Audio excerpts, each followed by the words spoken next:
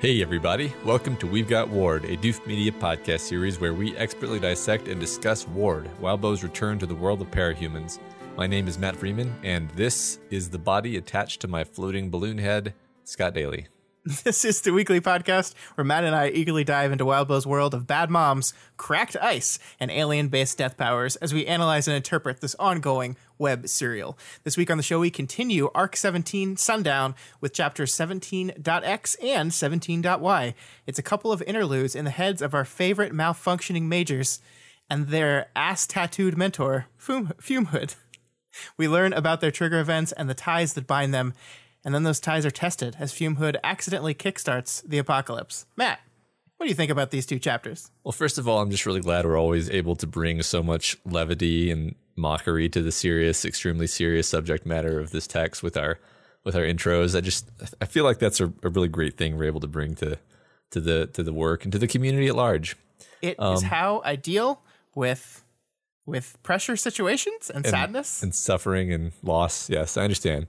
I mean, these are obviously two of those great memorable chapters, like that. I almost want to say like the reason why you come to these stories, but that's not really true because there's all kinds of reasons why you come to these stories. They're entertaining as hell, but the times like this when everything just lines up, everything clicks. It works on all levels, all the levels I appreciate, on the writing level, on the thematic level, on the kicking you in the gut emotionally level. And I'm really glad we get to cover these two chapters together also. Yeah, that's something I'm really happy about.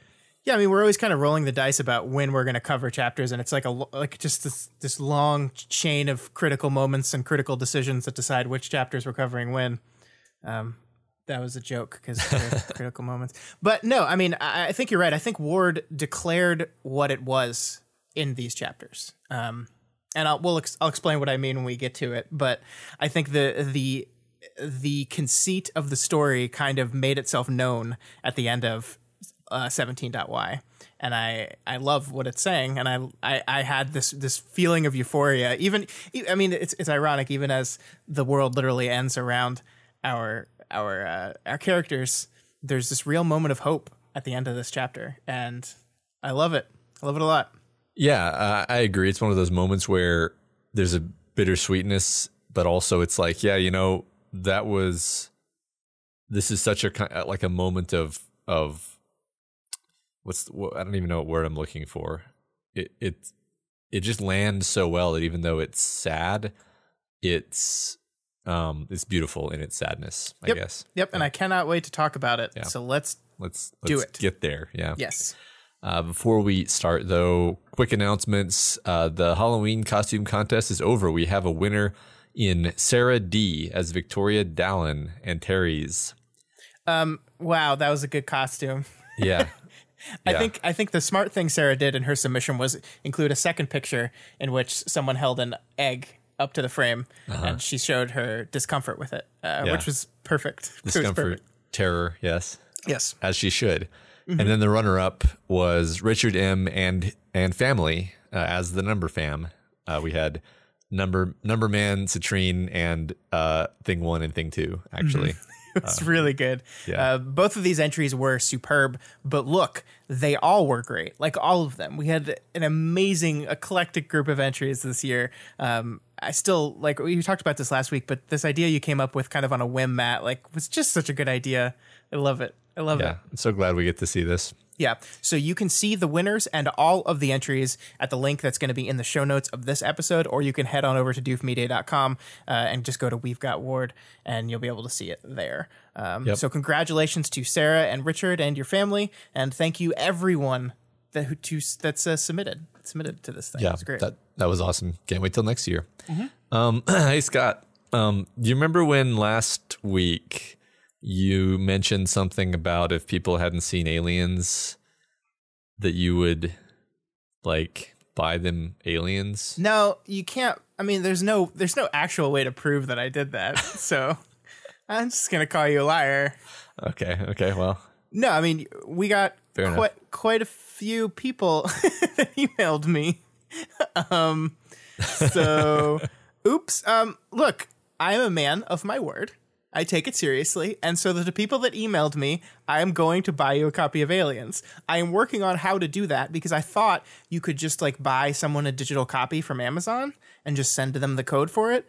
No, you can't do that. I don't know why you can't do that, but you can't do that. So we're gonna figure it out. But if you Yeah. emailed me, I'm gonna get you a copy. but Doing it. I think maybe we should cut it off now. Like Yeah. Well, at this yeah, point, Yeah. Exactly. Yeah. You missed the you missed the opportunity. Yeah. We now understand that more than 0 people have not seen Aliens. It's ridiculous, frankly. Yeah. It's ridiculous. I mean, we didn't believe it, frankly. So, I feel like someone just wants to update their collection of Aliens and is just telling me they haven't seen it. It's the only logical explanation. I mean, I think I literally have 2 copies of Aliens in my DVD collection. So that sounds plausible to me, actually. Yeah, I mean, I've definitely bought it on every medium it's been on. That's for damn sure. Yeah. Yeah. Well, anyway, we're going to give you people the benefit of the doubt. Yeah, of course. We trust you. You wouldn't lie to me. No. All right. So that'll be dealt with Yes. in due time. And now let's get into these chapters. All right. 17.x, and the chapter opens with Withdrawal. This is an interlude chapter, of course. Withdrawal arriving to join the struggle against a restless, increasingly aggressive mob.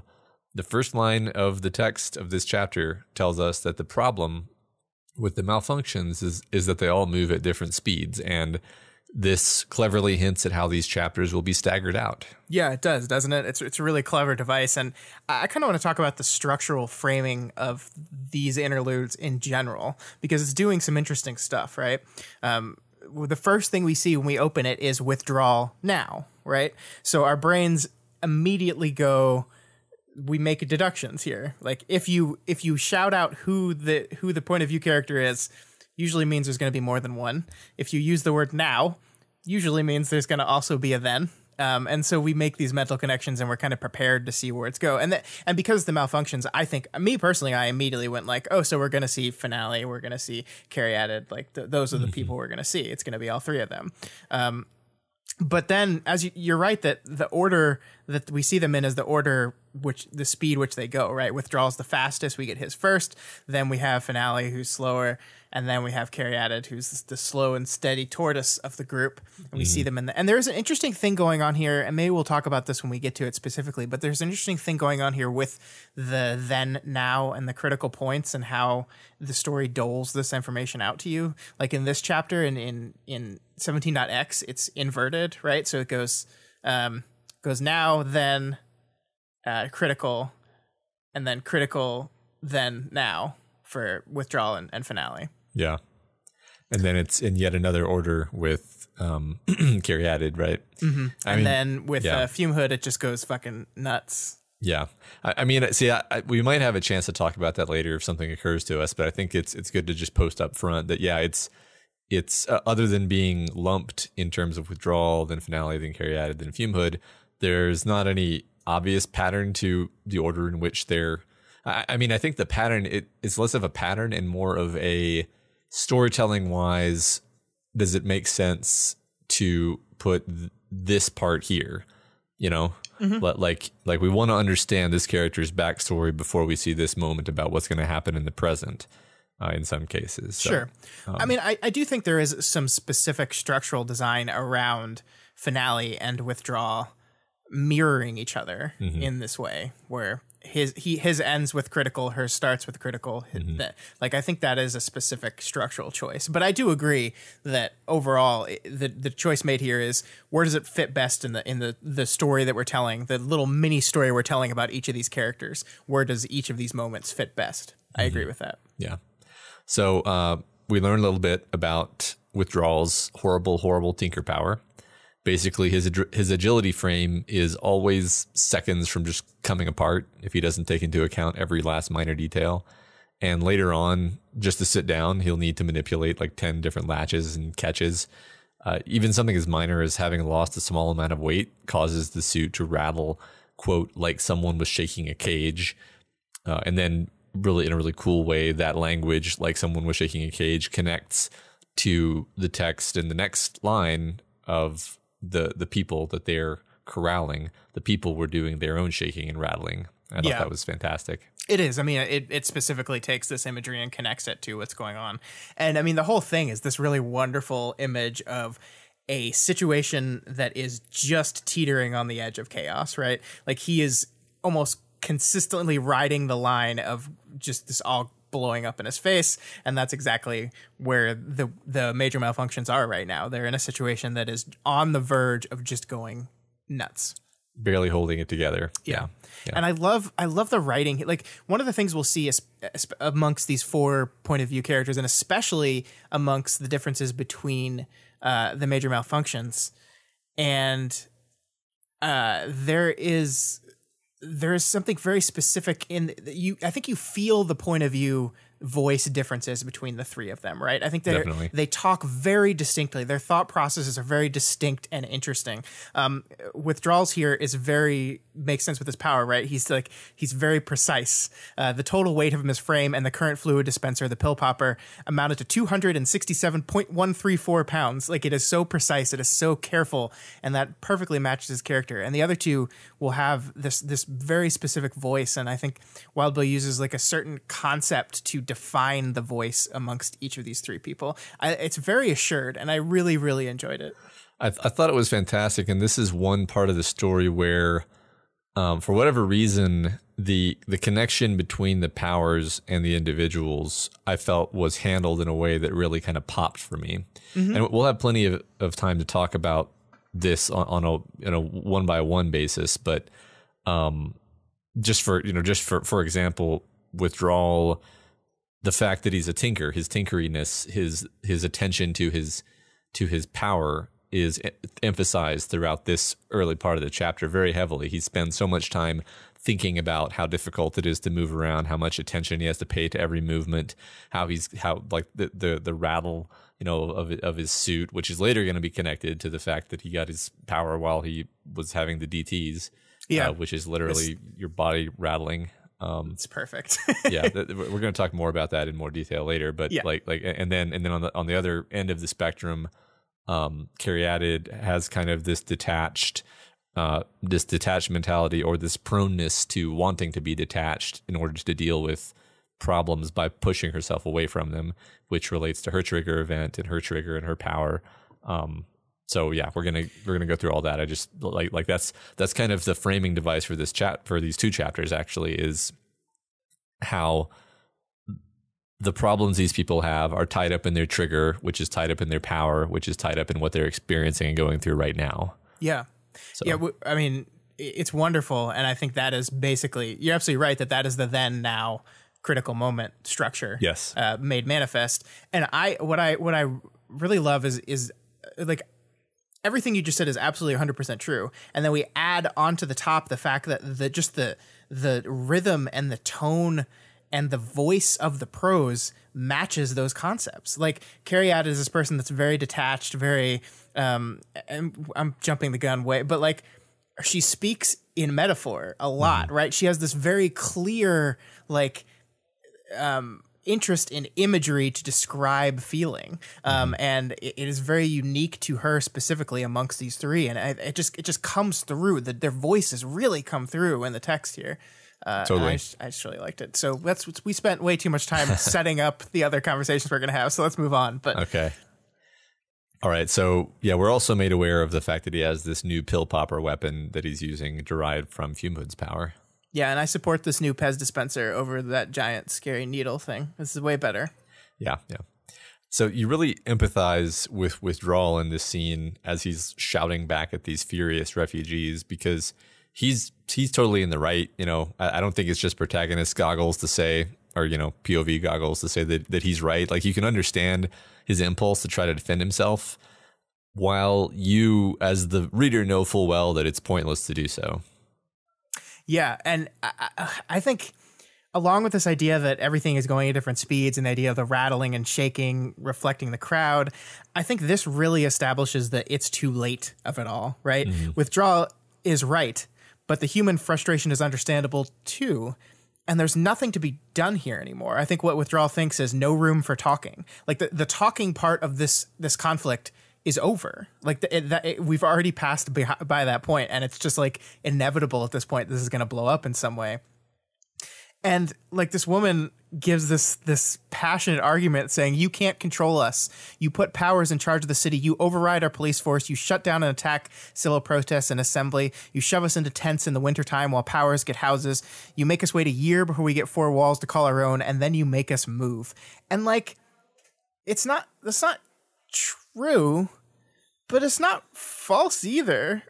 Right? Yeah. I mean, you can see how this kind of rhetoric has spread, and like, I mean, most of that is true. Like I'm looking for anything that's specifically false. Like we know the reasoning behind why right, yeah, why they're going to put Swan Song up in a nice apartment.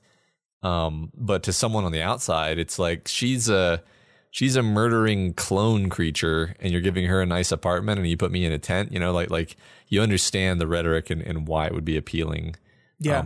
I also really like that they call capes powers. They use the word powers, and I'm like, oh, that's cool. That's just a very subtle thing just thrown in there. That the word cape is kind of cute. It's kind of almost a positive spin on it. Yeah. Calling them powers is more of a, like, it emphasizes how scary they are and how they're above you and they think they're above you. Yeah, and it literally dehumanizes them. They're not. It takes the human out of the parahuman, and just focuses on the powers. So yeah, I like that.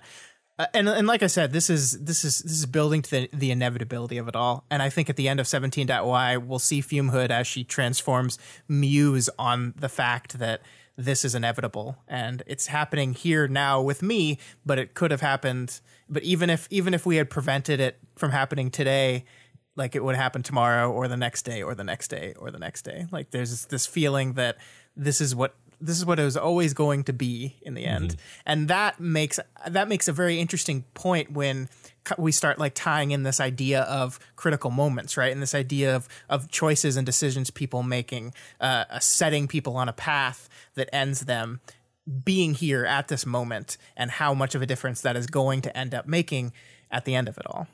Yeah. You're right. So one fun thing happening throughout both of these chapters is that there are hints, some explicit and some more subtle, that Antares has had a hand in all of this. The most obvious large-scale one is that Fume Hood is only here in the first place because of Victoria. But the first explicit in-text mention of this fact is that Antares was the one who said something about how powers operate to Withdrawal that include him in to the reason why Finale's power wasn't cooperating. You know, it tended to go haywire sometimes. And then that, of course, led to them deciding, hey, we should, get into hero work a little bit more, led to them being here ultimately. Yeah, I love that you pulled this out because Victoria is not in this chapter. Well, I guess she is very, very briefly, but she's not in these 2 chapters. These are not about her, but she's all over it. She's absolutely all over it. And I think that ties back to what we were talking about, is this idea of these critical moments that lead you. Everyone, the major malfunctions, Fume Hood, this team is here now because of Victoria. They absolutely are. Yeah. So the capes are told to hang back because their presence is only agitating the refugees further. So they take a breather, but it's not at all relaxing. Withdrawal has to work to soothe Finale, and then he's relieved when Fume Hood joins them.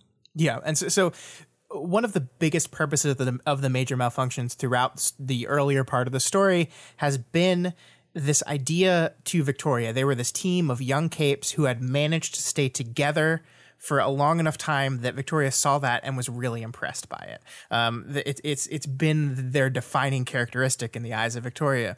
A group that does good, but more importantly, does it together. And as we start this chapter, we really start to see in the specific ways in which this is so, how they lean on each other and work together and cover for each other's weaknesses. We'll see this explicitly in some critical moments later in the chapter, but right here we're laying the stage for this concept when we see Withdrawal once again soothe Finale. And this soothing of Finale has been something we've seen in the book before, but it's almost as if this chapter at the beginning here is reminding us of this situation so that it can really set up this kind of tripod of support that the major malfunctions create. Yeah. It's like you said, priming us for kind of the structure of how this is going to go forward. The idea that that's kind of the beautiful thing about these kids and why they've been selected to be our point of view for this extremely pivotal event in the story. Yeah. And Fume Hood's role here is really important too. And I think having Withdrawal see Fume Hood get there and then visibly relax when she rejoins the team really goes a long way to establish her role in the group as well. Mm-hmm. Like we've seen the three of them together. We've seen Fume Hood as part of their group very tangentially, right? But we've never really gotten a good understanding of how much a part of this group she's become over the past few, days. It's tough to know what's going on. I guess I got the sense it was 2 or 3 weeks. That's kind of my subjective sense. It's a relatively short amount of time, but I feel like when you're in when you're in the trenches constantly, right, a lot of time goes a long way. So, and I think it makes clear that she is and has become an important member of this group. It's basically like they provided something that she needed but didn't know it. Yeah. And she provided something that they needed but didn't know it. Yeah, absolutely. Yeah. Absolutely. So as they're continuing to kind of hang back, Withdrawal sees a young rider explicitly described as being about his age pull a gun and point it at people.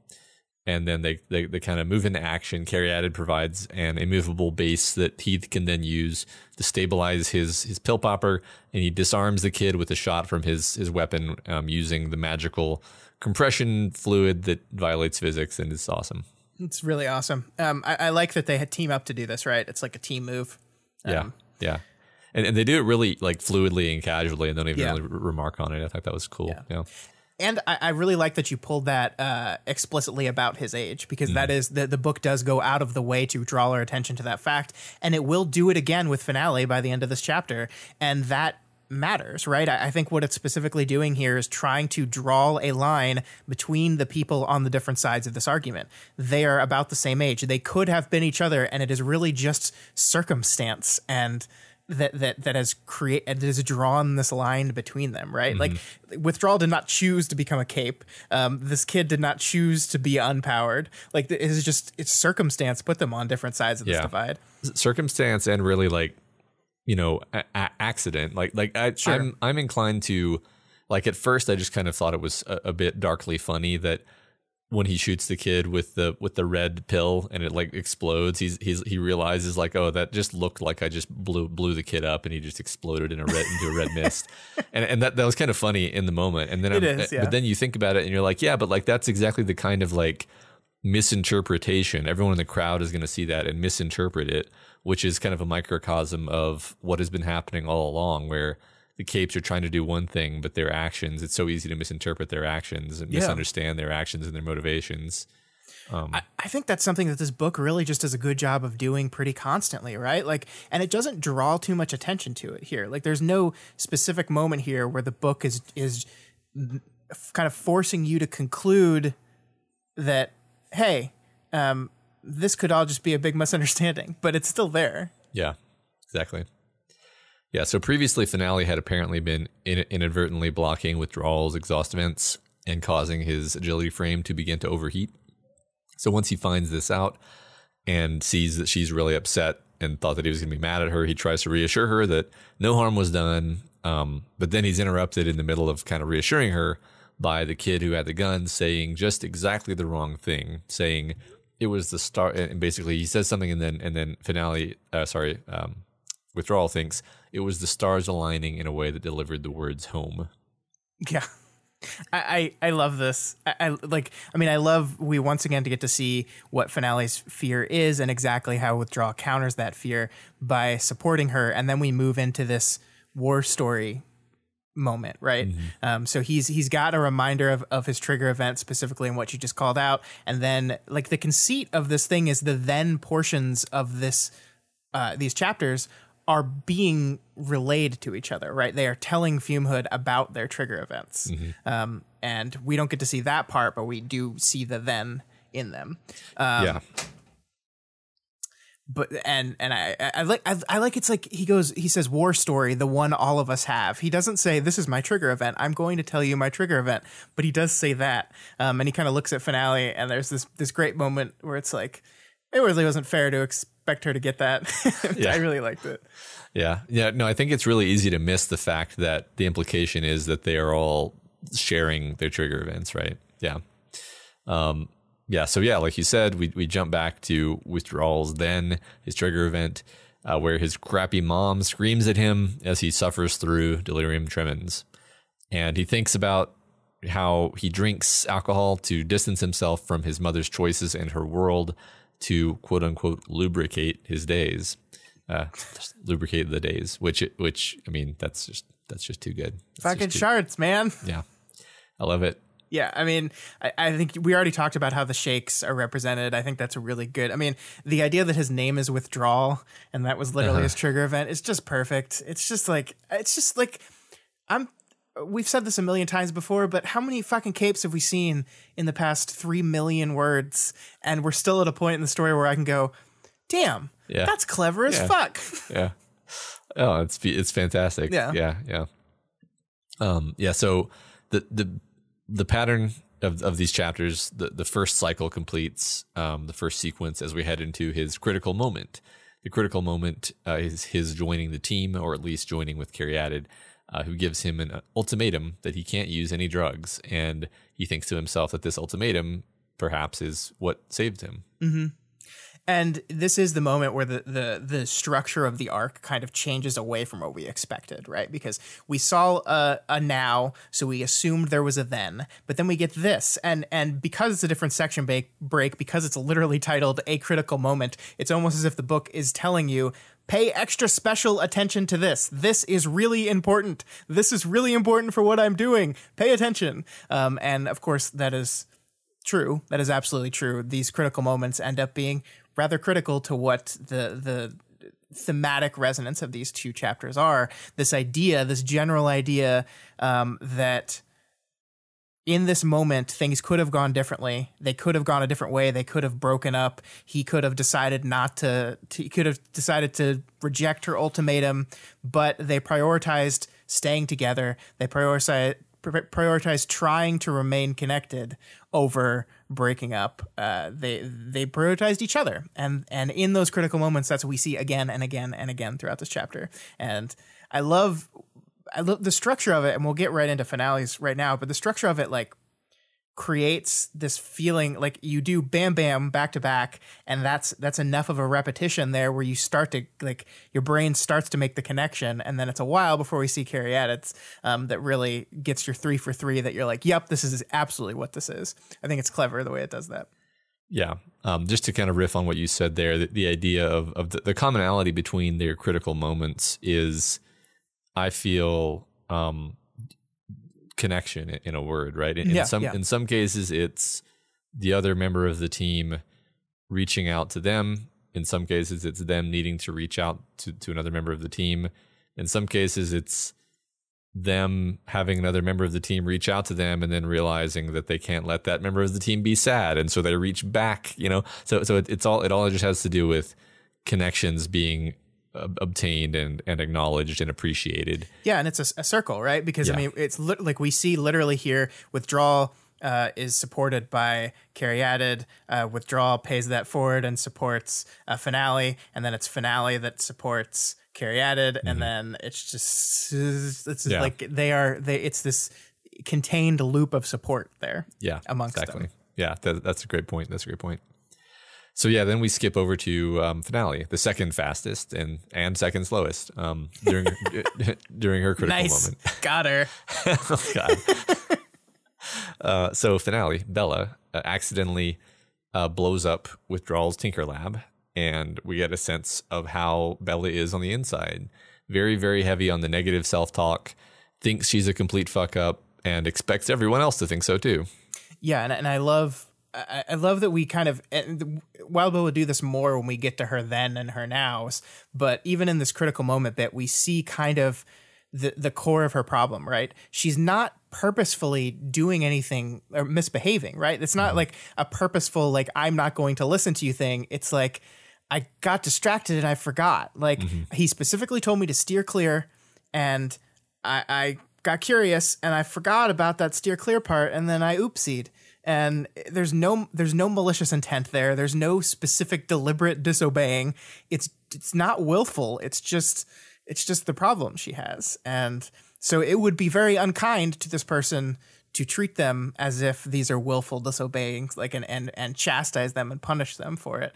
And that's not what our best boy here does at all. No. Yeah. So that's the thing. It suits this critical moment motif because Withdrawal is just happy she's not dead.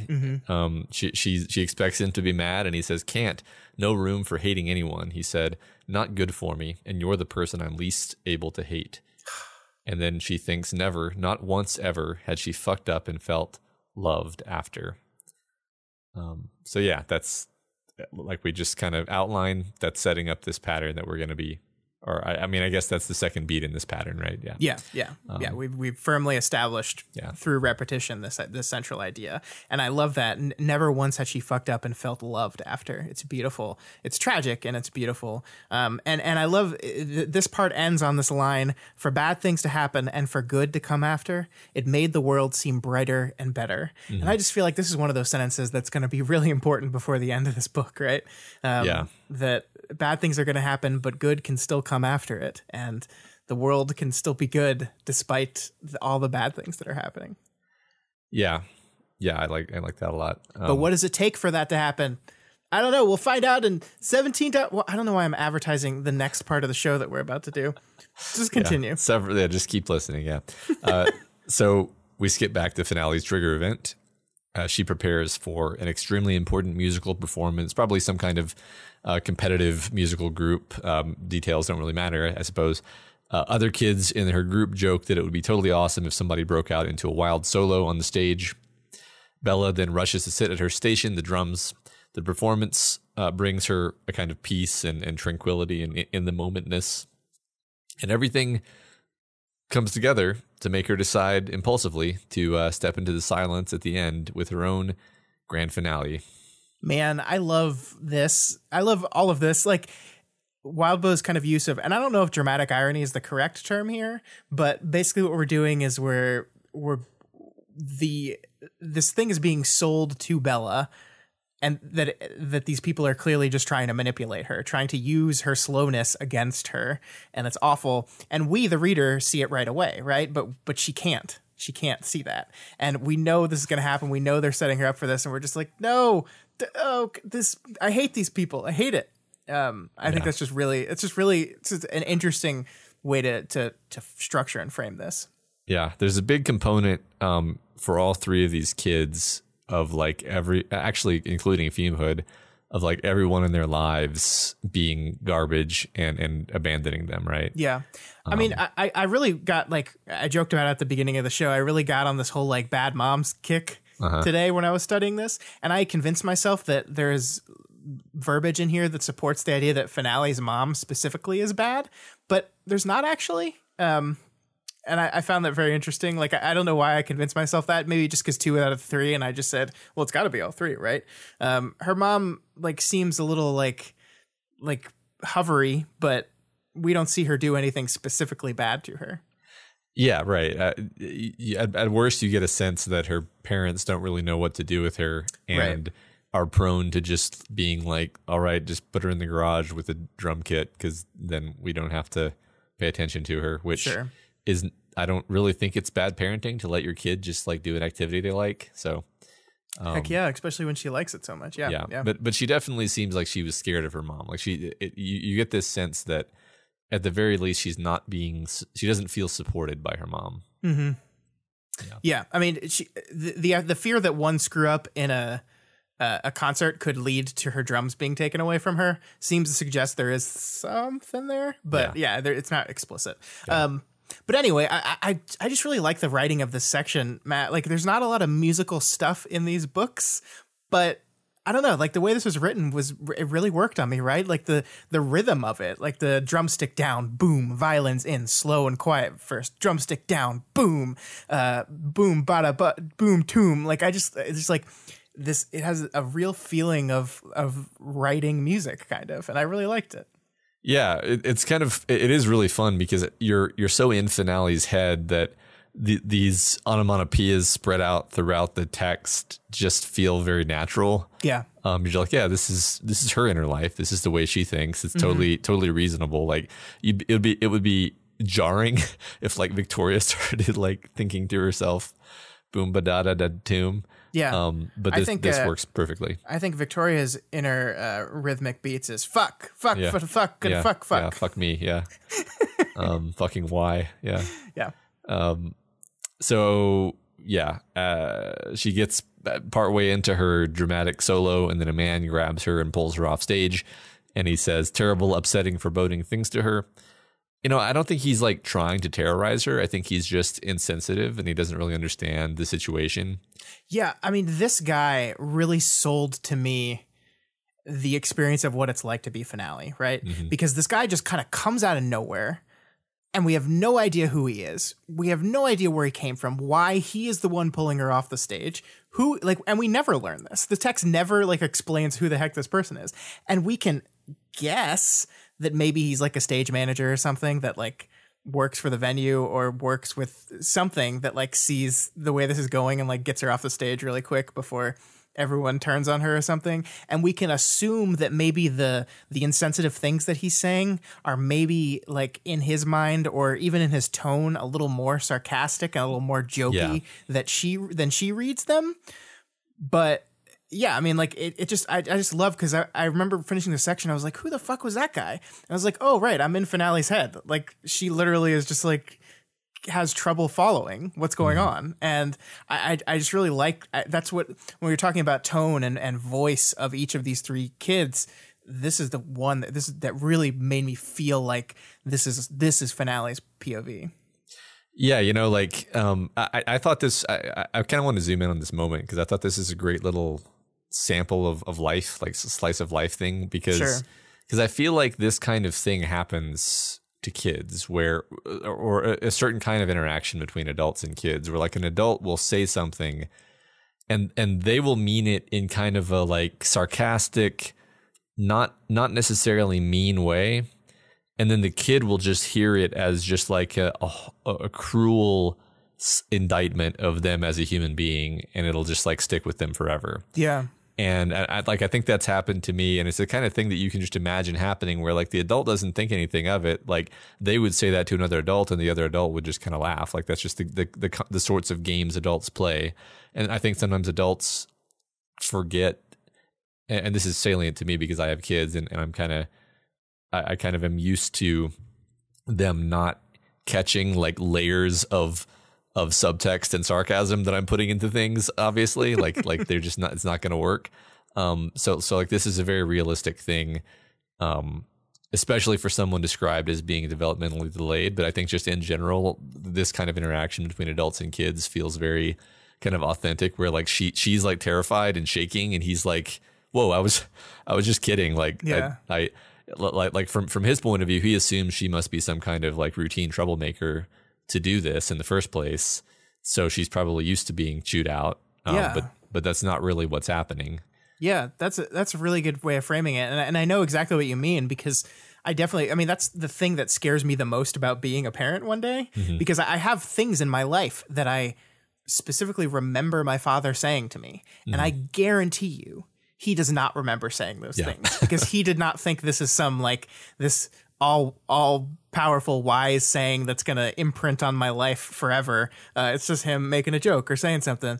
And like, I think that's very, very true. And it terrifies me with having my own kids. Like, oh God, what if I make a joke or say a thing or do something? One time I was babysitting my niece, and she kept saying she kept quacking. And I said, if you quack 10 more times, you're going to turn into a duck. And she believed me and she started freaking out. So I got what you mean there. Yeah. I get it. And just let me assure you, on the flip side, you can tell them, all right, I'm about to impart some really serious and meaningful advice, and they will just immediately tune you out. So, Perfect. Yeah. Can't wait. They don't have time for that. So anyway, I think that was fun to talk about. I thought that was a great moment. So anyway, she's terrified enough that when the other students arrive, followed by her mom, she triggers in terror of this looming crowd of threats, which she perceives as being, about to take away this very important thing to her. And I don't normally ever look at the Weaver Dice materials when I'm thinking about in-story triggers. But I just wanted to point out that this is all very, very, very consistent. Like the Barrage Blaster subclassification is a power you get in response to a large number of threats, which is exactly what's happening. And she gets this ability to fire multiple blasts. It's sort of a classic Barrage Blaster power. It's also perfect for a person who got in trouble for this incessant need to just make that noise. Yeah, exactly. And her power literally encourages her to the point where she doesn't get to do her big drum solos, her power solos. Her power starts acting up, fucking with her. It's so good. Yeah. Fucking shards, man. I know. So we cut right from that to the now, where she's facing psychologically the same situation, a crowd of people who want to hurt her and take away the only thing she's good at. The text makes the explicit parallel. Yeah. And this is really, I think, where we start to maybe get what the chapter's doing, right? Right. I mean, I thought at about this point, I was like, I think we're building toward a second trigger situation. Yeah. And of course, I thought at that time, I was like, wait a second. The situation, we had that line about the stars aligning for withdrawal, meaning this is really close to his trigger situation. We just got another hammer blow of this is really, really close to Finale's trigger situation. So I was thinking this is going to be a second trigger involving one of the malfunctions. And I think at one point toward the end of Caryatids, I was like, is this going to be a second trigger that somehow includes all of them, and that's why it's so bad, is it's like a mega multi-second trigger, which I think emphasizes how it was a pretty big misdirect. I mean, you're sort of right, but you're wrong on the target. Yeah, I mean, I absolutely think that the book is kind of leading you towards that concept. I think this idea, it's doing a lot of work to show the connection between these three, while simultaneously creating this situation in which they are extremely close to the feeling and emotions and stressors behind their original trigger event. And those two things combined, I think, are absolutely supposed to connect in your head, where you're like, we're going to get some Teen Titans. Yep. But what we get... Oh my God. What? Okay, good. That was good. What? Thank you. But what we get is so much better. Yeah. Thematically. Thematically. So Finale is forced to onomatopoeia the crowd when a girl, once again described as being about her age, pulls a gun on her. Yeah, it's like they're hitting that beat again like a drum. Yeah, it's true. And it's interesting that it's always kid their age plus gun, right? Mm-hmm. And it ends up being basically the same thing all the way through, pretty much. Yeah, I mean, we talked about guns as power a lot in throughout this book. And I mean, they are they're really in this universe, one of the things that a non-powered person can do to attempt to grasp the power level of these capes. Yeah. So I think it works really well there. Yeah. So here at the end, they get a call from Antares, presumably synchronizing our timeline with hers, as she has the brainwave that the anti-parahumans are going to be a big problem. I like the response to that is, yeah. Yeah. We're aware. Yeah. I just love this writing right here. The text says, "This right now felt bad like she finally realized what other people tended to feel in their guts before they decided not to do stuff." It's yeah, that's great. I love it because it's like a feeling that she's never had before. it's bad enough. And I think that is, again, supporting this malfunction second trigger thing, right? Where like they're feeling feelings that they've never felt before. That's how bad the situation is. And it is pushing us toward that moment for sure. Yeah. And just as a writing technique, like one thing, this is probably like the thing you learn on the first day of writing school. Never been to writing school, so I don't know. Writing school. I assume that there are writing schools. But like you can generally create the emotion that you want in your reader just by having your character experience that emotion. So if you're basically saying finale felt tremendous foreboding, the reader's going to feel tremendous foreboding. Sure. But you have to dramatize that in a way where they feel it. You can't just say that. And that's what this is exactly. Yeah. Yeah. So. I mean, it is taking the feeling you want your reader to feel, but layering it over her character, right? Yes. So it's not just this felt bad. This felt bad, like the way that I know other people seem to feel when they decide not to act on stuff. Yes. Yeah. So just a good example of the craft, basically. Yeah. Yeah. Absolutely. So the malfunctions start to pull back, and then Contessa exits Earthsea with Teacher and a handful of capes. This is the perfect oh fuck moment, right? Yeah. Like we've built up this feeling, this foreboding feeling, and then oh look who it is. And putting aside what you think about Contessa and her role in all this, and frankly I don't even know what I feel, but having 2 chapters where Victoria is focusing on her and trying to crack her and what her role in all this thing is, and then watching her arrive on the scene that we think is going to be ground zero for the shit is like the best oh fuck moment in the book. Yeah, it's just like if there was any doubt at all that this was another misdirect somehow, that is utterly trashed when she shows up. You're like, ah, crap. Yep. Hooray! So, here we go. Yep. Moving into 17.y. This one. I'm gonna finish this chapter being super positive, Matt. Just you wait and see. Okay. Well. Super positive. You got to get through this first part, though. Oh, yeah. Yeah, this part. Yeah. I mean, this is one of the parts that I found difficult. So, yeah, we're treated to Caryatid's trigger event, starting with the dog licking her eyeball.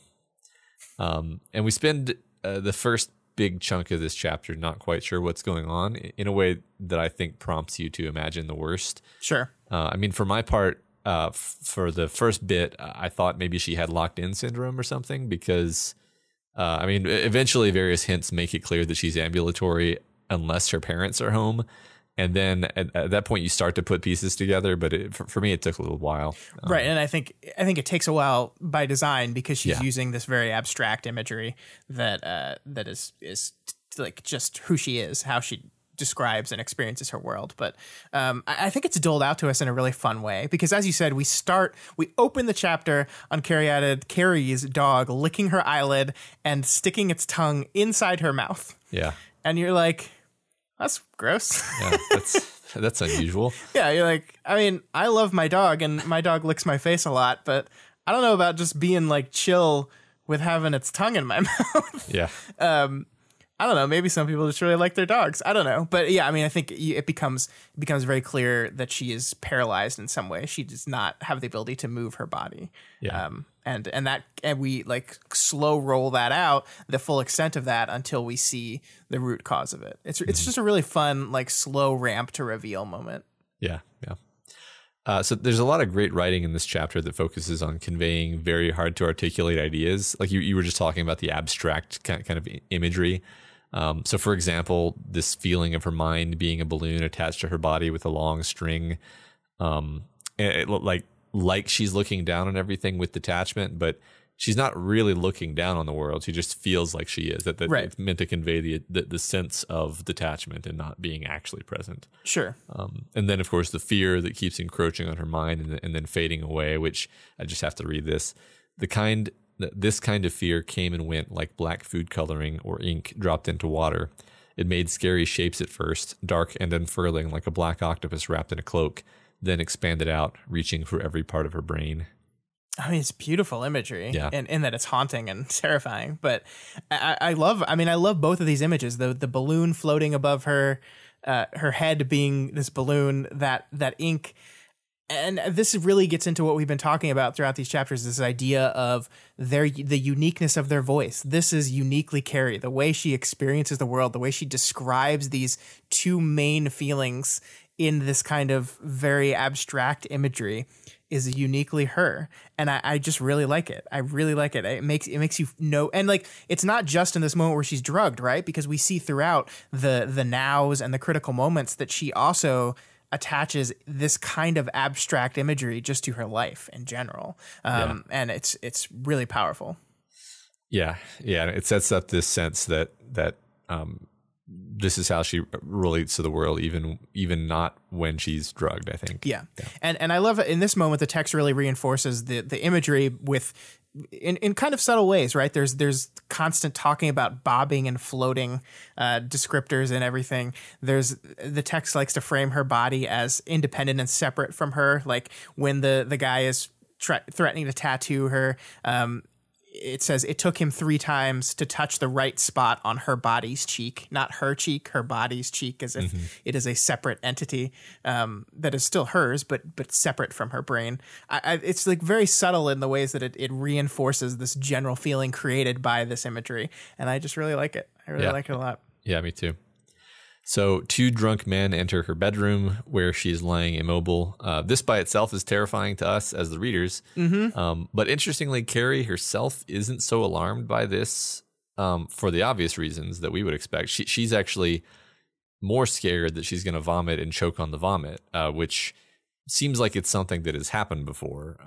That's kind of her main fixation. Like even when he starts asking if she wants a tattoo, her reaction is, she did not, but the distraction of this new situation was a relief from the heart-stopping blackness that flooded her head. Like she's literally relieved that this weird creepo is going to tattoo her face. Yeah, I mean, and it's not like, it's so funny because like you read that she did not, and it feels like this detached indifference, but it's just that the terror of her life is so focused elsewhere that it's like you don't have bandwidth to be terrified of this stuff. Yeah. I'm just in this state of existential terror constantly. Yeah.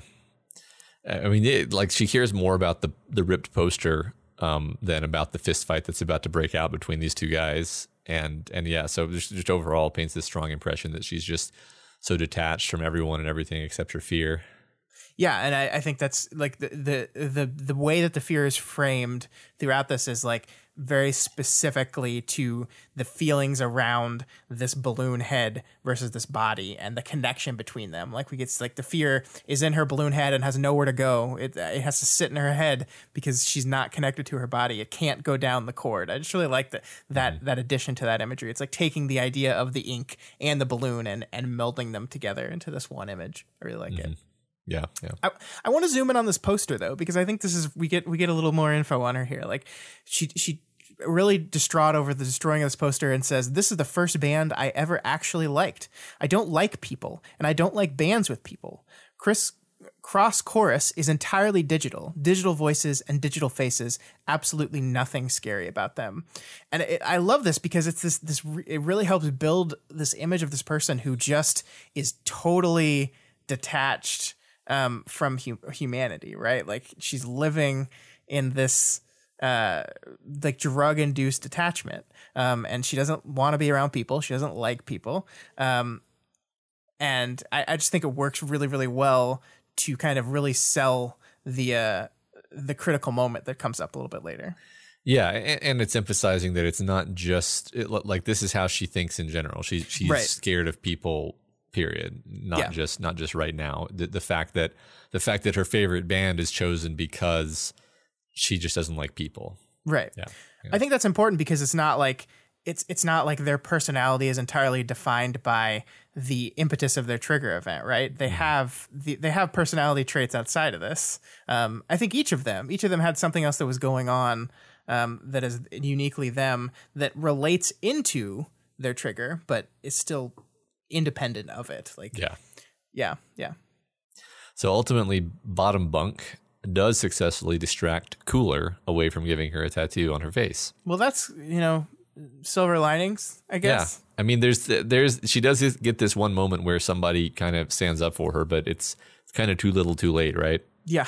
I Like, mean, they're still cool with this whole arrangement. yeah, So exactly. That's the thing is this person is obviously, well, that's the thing. They seem really uncomfortable with this whole arrangement, but they're not doing anything about it. right. Like, yeah, yeah, And Carrie Added almost seems to hate Bottom Bunk more than Cooler. yeah, And he's the one defending her. So yeah, I mean, it strikes me as a very kind of like bullshit, like not real defense. Like, yeah. It's just like yes, you've crossed this one line, but all the other lines, I'm fine with those. yeah, or too cowardly to do anything about. Sure, sure. So let's talk about this focus on needles for a second, because withdrawals trigger involved an IV. His weapon is a giant syringe. Caryatid gets routinely injected with drugs against her will, threatened to have the needle broken off in her, and almost involuntarily tattooed. No needles in Finale's story, but even Fume Hood's trigger involves syringes, as we'll find out later. So it's just, do you think there's anything to this in a way that we can dig into? Yeah, I mean, I like it. I like it a lot. I did sit here and think for a while about Finale and try to like come up with a way where we could work Finale into this needle idea, but I can't find it. So if someone else can find a way in which Finale fits into this needle idea, let us know, because I would love that. Yeah, I mean, I don't know. I don't think there's like an easy to grasp overarching metaphor that we're like, yes, of course they all are connected to needles in some way. I do think it's just a subtle way of reinforcing how these characters are connected to each other. They have formed connections to each other, and they have similar events in their history. The only other real kind of tie back is that we saw them all being distinctly uncomfortable when they were fighting Syringe Woman. Sure. But again, that's more of a, that makes sense in a plot and character sense, but which is fine. Yeah, I just always like to dig for deeper things. I mean, there's this general idea that needles are this invasive thing, right? And they've had these lives where people were very invasive in everything. Right. Kind of violating their personal boundaries and I don't know. Except for good old Apple Butt. Yep. We'll get to that. Yep. So Carrie's brother, who we hadn't even realized was in the bed with her, starts to scream. And when the mom comes to quiet him, saying, "I told you to be quiet today. I asked you for one thing," which just made me want to punch her in the face. Carrie sees that he's been peeing blood. Carrie tries as best she can to urge her mom to do something about this, but that isn't much because she can't really move or speak. Then her mom drugs her again, and we learn at this point definitively that the kids have been kept heavily drugged for a full day at this point. So about here, she triggers getting the expected breaker power from drugs and dissociation, and her appearance reflects the ever-turning pages of the books that she read for escape. Yeah, the book imagery here is really wonderful. It's something that I think we had her trigger or her power use described to us before, but this point of view section really nailing home the idea of the pages of the book and how it represents that, I think, is really wonderful. I think Victoria thought it looked like butterfly wings, which, the fact that it actually represents book pages is cool. Yeah. And this is where you kind of realize that while I don't think Finale's trigger relates specifically to her mom's action, each and every one of the major malfunctions trigger occurred in relation to their mothers. Their moms are there. They are around. They are doing something, and they are triggering while they're there. So I mean, I think that's and even Fume Hood's mom is mentioned in her trigger. I think your relationship with your mom is supposed to be this relationship of like perfect reliability, right? Like your mom is supposed to take care of you, and all four of these people are people who feel like their mom, feel like, or in actuality, their mom is selfishly focused on their own needs and ignoring them. I think in Caryatid's case, literally locking them in a room, sure, and kind of hoping they die.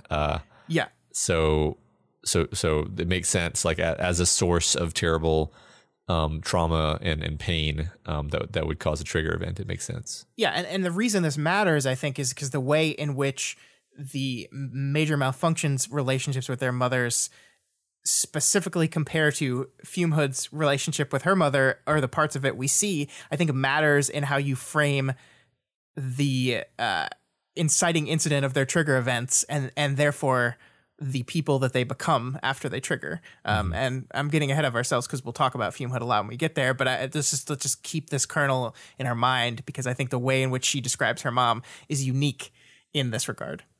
Okay, cool. So then back in the present, the malfunctions decide how to respond to Contessa's arrival. I really like this finale, this moment of genius that pops up here where she says, if this is a mistake, does that mean she's not being perfect? Or does it mean she's going to make a mistake perfectly? And it's this really beautiful moment where Caryatid's like, she's not dumb, she's not mentally disabled, autistic, not mentally ill, she's just a little delayed and stunted.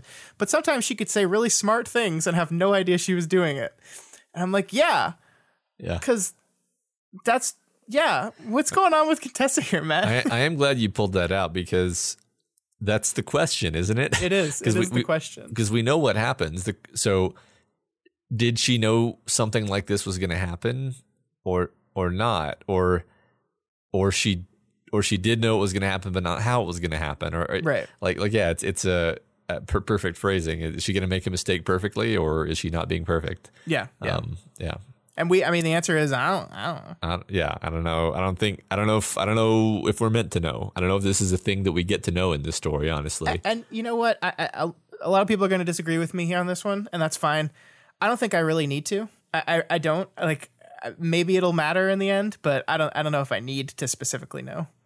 I like the ambiguity of it. I like the idea that we can continue asking ourselves that question and not finding out. I mean, I one way or the other, right? Sure. But I like a little bit of ambiguity left, because then you can kind of continue to ask yourself questions even after you've finished. Yeah. And then I can say things like Finale says here, I'm not really sure I get it, but you can explain it later. Carrie at first can't move in response to Contessa arriving, but on Fume Hood's urging, she throws herself in Contessa's way and activates her impervious form. Just going to read this text. Her consciousness unfolded as though she were looking down on it all from above.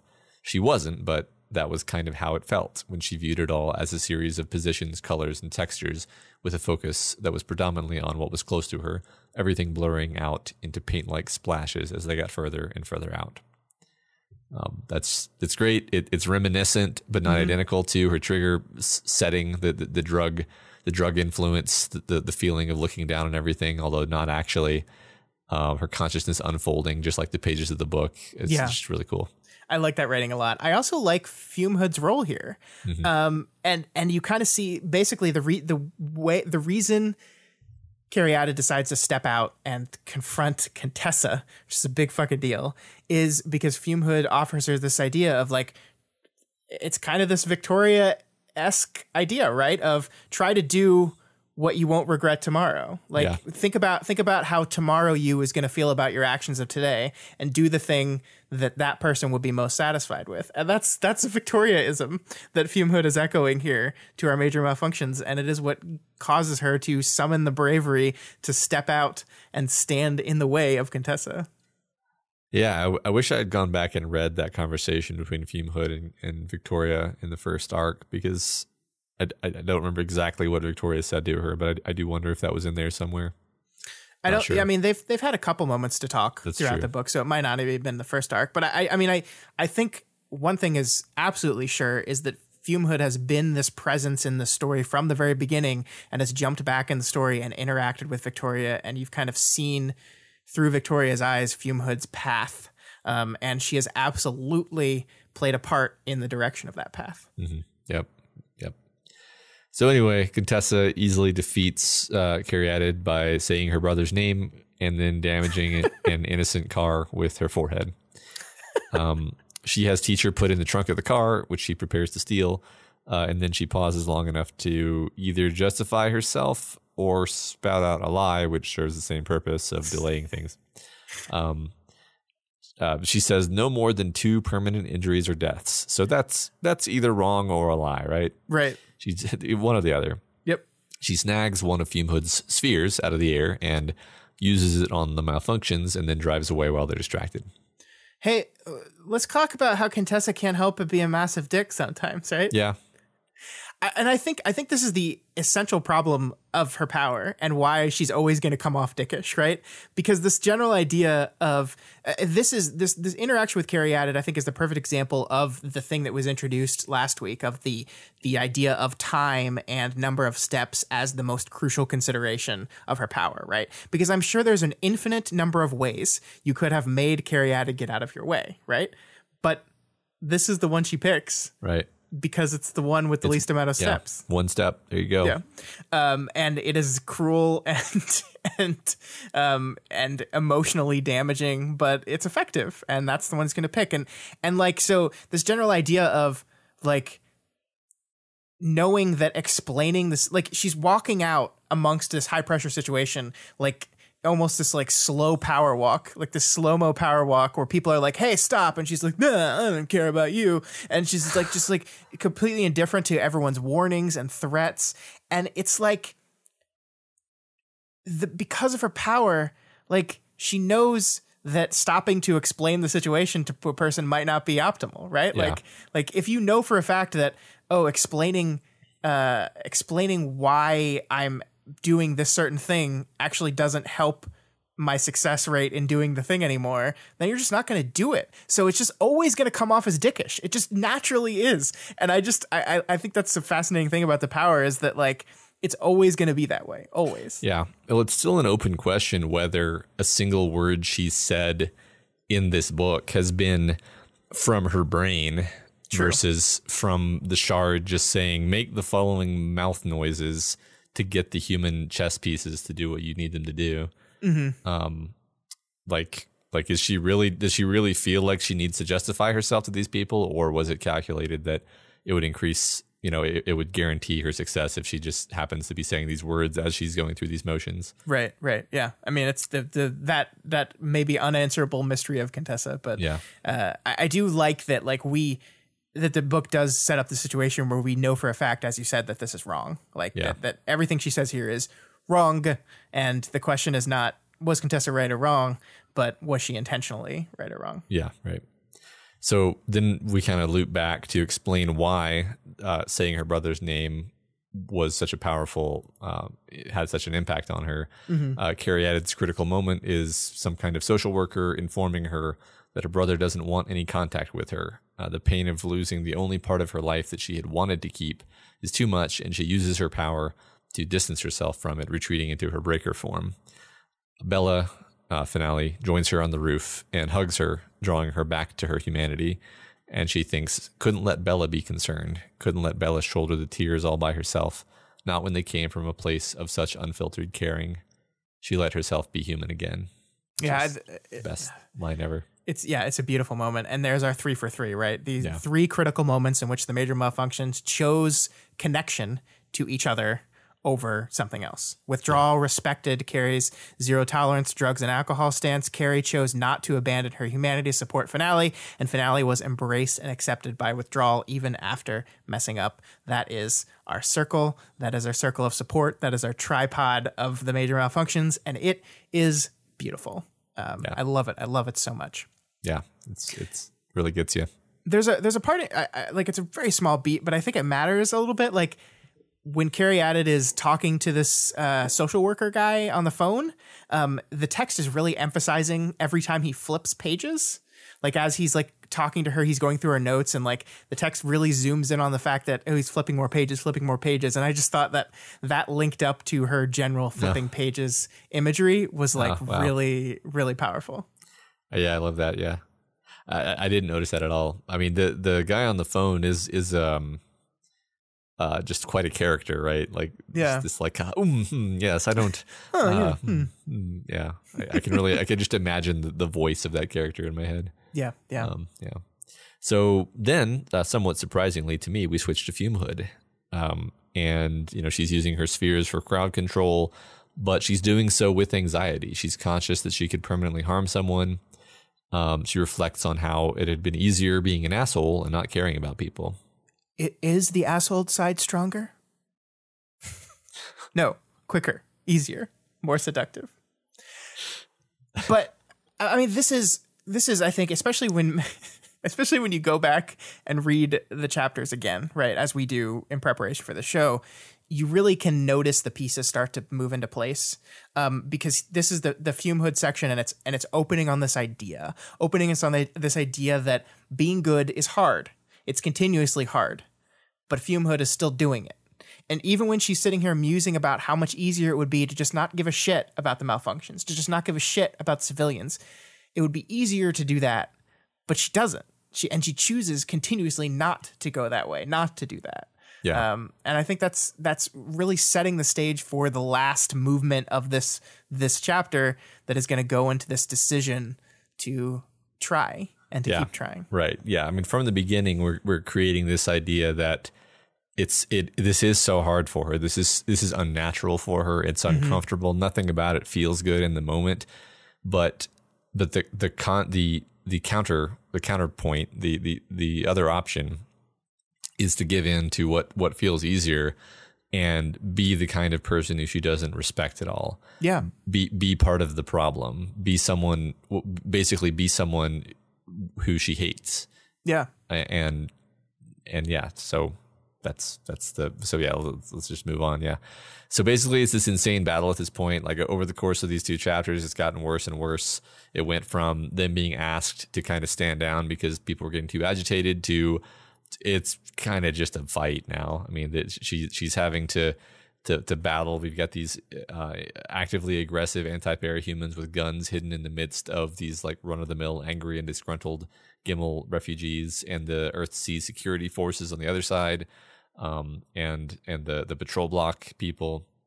And despite how terrible this all is, it feels better to her than her whole life prior to it, because she's helping these kids, or perhaps they're the ones who are helping her. Yeah, I love that idea, right? Like helping them felt good. She was their mentor in some senses, telling them how villains operated, what the rules of the Cape scene were, how to do stuff in a fight, like throwing punches or thinking about a crisis. But they were really the ones who were rubbing off on her. And it's like this idea that, like, you know, talking about, like, remember in Unbreakable where he's like, you're miserable because you're not doing what you're supposed to be doing, right? Yeah. That idea that's so central to the character in that movie. That's what I kind of feel here, right? Like, finally, for maybe the first time in her life, she's truly doing the thing that she's supposed to be doing. And that feels good. It feels right. And I love that. And then, you know, she's fucked because that's what the story does. Yeah. Right. I like this idea that, like, Fume Hood is kind of the Victoria for the major malfunctions, right? Like, that's what there are parallels between the two of them. We've seen the story draw and remind us of Victoria's influence. And that's kind of what she's serving here. Their mentor, they're not leader per se, but like what Victoria started out being for Breakthrough in a way. Someone who had all these regrets and felt like she had something to give to these people due to her perspective, due to the mistakes she had made, due to the lessons she had learned, just to say, like, I want to protect these people from having to ever go through what I went through and make the mistakes that I made. That was both of their mentalities, I think. And I mean, I think that's the thing is when the story starts, Fume Hood and Victoria really don't seem like similar people, but I think that they are actually in sort of similar places in their journeys, in that they kind of feel like giving up. They kind of both have given up in a way, but this experience they have together then kind of pushes them to not give up. Yeah. I'm referring to the first arc, but yeah. Yeah. No. Yeah, so, no, I think you're right. And we'll draw back to that specifically here in a bit. Yeah. There's a fire axe. Yeah, guys, Matt just wrote fire axe just in the script because we can't ever let that moment pass by without commenting on it. Can't. I'm sorry. To be fair, there's got to be a better name for that than fire axe. Scott, you brought so much joy to so many people. I don't know why you want to downplay this. Guy's anyway. a fire axe. It's not really on fire, guys, in case you didn't know that. I mean, it might be. It's not really clarified in the text. Guys, the axe, that's true. The axe is probably not on fire. The PRT headquarters is not floating in the air. Apparently that was a common misconception, though. Apparently a lot of people thought that, and they admitted I was definitely one of them. I think I was too, honestly. Like, I think that's why I wrote it that way. I think anyway. So She's then confronted by a man with a gun wearing a gas mask.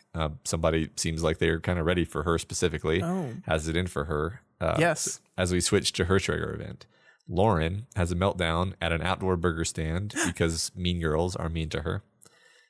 Yeah, I heard that. Is it Fugly Bob's? Is it Fugly Bob's? I have to know. Oh my God. There's like no, I looked this up because I was curious. I couldn't find any information about whether or not Lauren Fume Hood was a Brockton Bay Cape ever. I couldn't find it, so I don't know. But I immediately like Fugly Bob's. She did live in Boston, which is on the East Coast. So. Yeah, that is sure. Yes, it was Fugly Bob's. They also describe it as like a really shitty, awful city. So I mean, it certainly sounds like Brockton Bay. Yeah. So she flees the scene of her public littering and accidentally spits on or near a homeless woman. Another homeless man confronts her about this, tells her that she should apologize. Basically, it's a situation that could have been de-escalated by just apologizing, which she actually admits later. But she's too furious and somewhat scared of the situation, so she tries to run, and then she gets body checked by another homeless girl, causing her to fall into a pile of used needles. Basically, Fume Hood's trigger is the apotheosis of her shitty background and lifestyle, compounding back in her face everything she hates about her life and herself and making it permanent with gross, stinky green gas bombs. Wonderful. Yep. What I love about this, Matt, is that throughout the course of these 2 chapters, we've now seen 4 trigger events. In 3 of them, these 3 children had fucking awful parents and friends and people around them that pushed them towards their trigger. Each of these kids is, I think it's fair to say, a victim of their circumstances, right? Yeah. They are out of control of the situation. And then we have Fume Hood. Fume Hood triggered because Fume Hood was a bit of a dick. She escalated a situation when she didn't need to. I mean, yes, a girl pushed her into some needles, which is not good, but Fume Hood like created the conflict and escalated the conflict when she didn't need to. And then we go back, we're circling back around to this mom idea, right? The other 3 characters, Finale, maybe not textually, but maybe subtextually, have bad moms. Fume Hood yells at her mom in this section more than any of those people yell about their moms. And what did her mom do? What is the terrible thing her mom did that made Fume Hood say, fuck my mom so much? Tell us, Scott. She found a joint in her room and she grounded her because she had drugs in her room. Man, what a dick. Yeah. That's way worse than Carrie's mom, who punished her daughter by drugging her and leaving her in her room. Interesting parallel. Yes. But I think that's so important, right? Because as we'll see, Fume Hood's path forward is through these guys. Fume Hood was a person who triggered because of someone else and because of her actions to other people, whereas the Major MF actions triggered because of actions on them. And they, the victims, took this and decided to do good, whereas Fume Hood took it and decided to only do more bad. And so her path to redemption, path forward, path to growth, path to whatever you want to call it, is now through these people that are the same kind of people she hurt over and over and over again throughout her life. And I just think that's beautiful. Yeah, right. That's what's being set up for us, and the text even kind of makes it clear that that's how she sees herself. Actually, in a little bit, we'll get there pretty soon. But that's like she's the kind of person who could have gone down a really dark path. I mean, she was a villain, right? She was a villain. Yeah. She was totally dissipated and victimized people, even as a villain, right? Like her whole life, essentially, up until she went to jail, and then she kind of decided. She killed that pregnant woman. She killed the baby, but yeah. The baby. Yeah. I do like the connection between she accidentally killed that baby by not like hitting it directly with her power, but by getting near her, and she didn't actually spit on that woman. She just spat near her. That's a good point. And like just this like collateral damage thing where it's not even the intended target. It's just the things around the intended target. I like that connection. Yeah. I mean, I actually like this idea that, even now that she's remorseful somewhat, she's like, I'm still not sure if that woman wasn't trying to get hurt. which I feel is just very human, right? Like, right. Yeah, sure. like I'm even though I still kind of just feel like this is bullshit, I'm still going to try to do my best. Yeah, Yeah. absolutely. So yeah, back in the present, she's getting her ass kicked by the guy wearing the gas mask as she ruminates on how she feels like she's completely failed her entire life to make any kind of positive difference or to change anything. Yeah, and this is when I think I realized what the end of this chapter was going to be. We've seen here, like the malfunctions, through Wildbow's use of. Okay, so in film they're called L cuts. Like when the sound from the preceding scene follows over into the image of the next scene, it's called an L cut. And so this is kind of like an emotional L cut. I'm going to call him a W cut. It's probably has an official term for this, but I'm not a fucking PhD in writing, so it's a W cut. Sue me. Wait, the you point didn't go is, to writing school? I didn't go to writing school. The point is, we see in this moment that the emotional feeling of that trigger event carries over directly into the fume hood now, right? We go specifically from all these people around her, loathing and revulsion is all directions, inward included, choking her. Now we move on to, in the very next section, surrounded on all sides by hatred, revilement, disgust aimed at her, right? So we have emotionally connected those two things together through our wonderful W cut. And this is what this firmly does is, I think, establish, oh yeah, we've done this thing where we're relating trigger events back to what is happening right now and that emotional core. And I was like, okay, it's going to be Fume Hood. This is it. I got it. Oh no. And I think it does that so wonderfully. Yeah.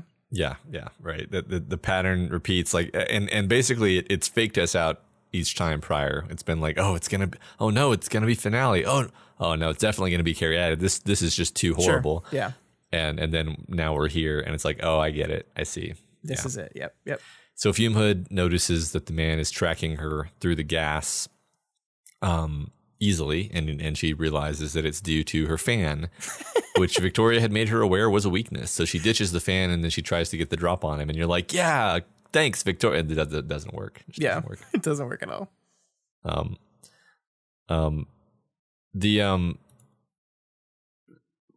So I don't know if I parsed correctly this bit where is she asking if he has powers? Yeah. So he's kicking her ass. This guy is kicking her ass, and she's like, do you have powers?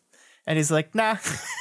Okay. And she's like, oh, wow, you're pretty sharp then. And he's like, yeah, outrage, disgust, that kind of stuff pushes you. So it's basically this idea that, like, she's getting her ass kicked, and it's this idea that amongst that I think are shared by a lot of capes, where it's like, it's impossible for a non-powered person to take me down, so this person must have powers. And it's like, no, I'm just really, really pissed off. Yeah. And that is fueling me to get the drop on you. So he's verbalizing what she's feeling also, like, yeah, I am disgusted with you. Yeah, that is true. Yeah, that is true. That's really good. Yeah, I hadn't put that together, that he's verbalizing the specific feelings that we just talked about at the beginning of the chapter, right?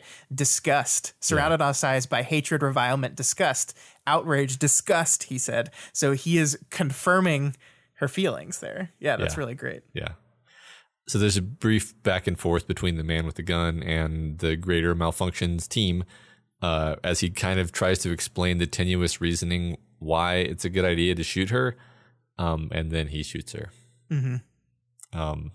It's so this is kind of the critical hinge of the whole thing, where Fume Hood's trying to get the kids to just leave her alone and just abandon her because she knows where this is going. She feels like she deserves this. Basically, she says, "You told me your stories, your trigger events. You told me who you are. Let me tell you who I am. I'm Withdrawal's mom, selfish and lazy and dismissive and really fucking bad at taking care of others. I'm the kids who egged Finale on and the asshole who scared her after. I've been such a jackass for so many years. I hurt and scared so many people. I've dealt drugs to people who were like your mom," Caryatid. "I've drugged people. I've ruined lives and broken up families just by being there, sometimes on purpose or for fun."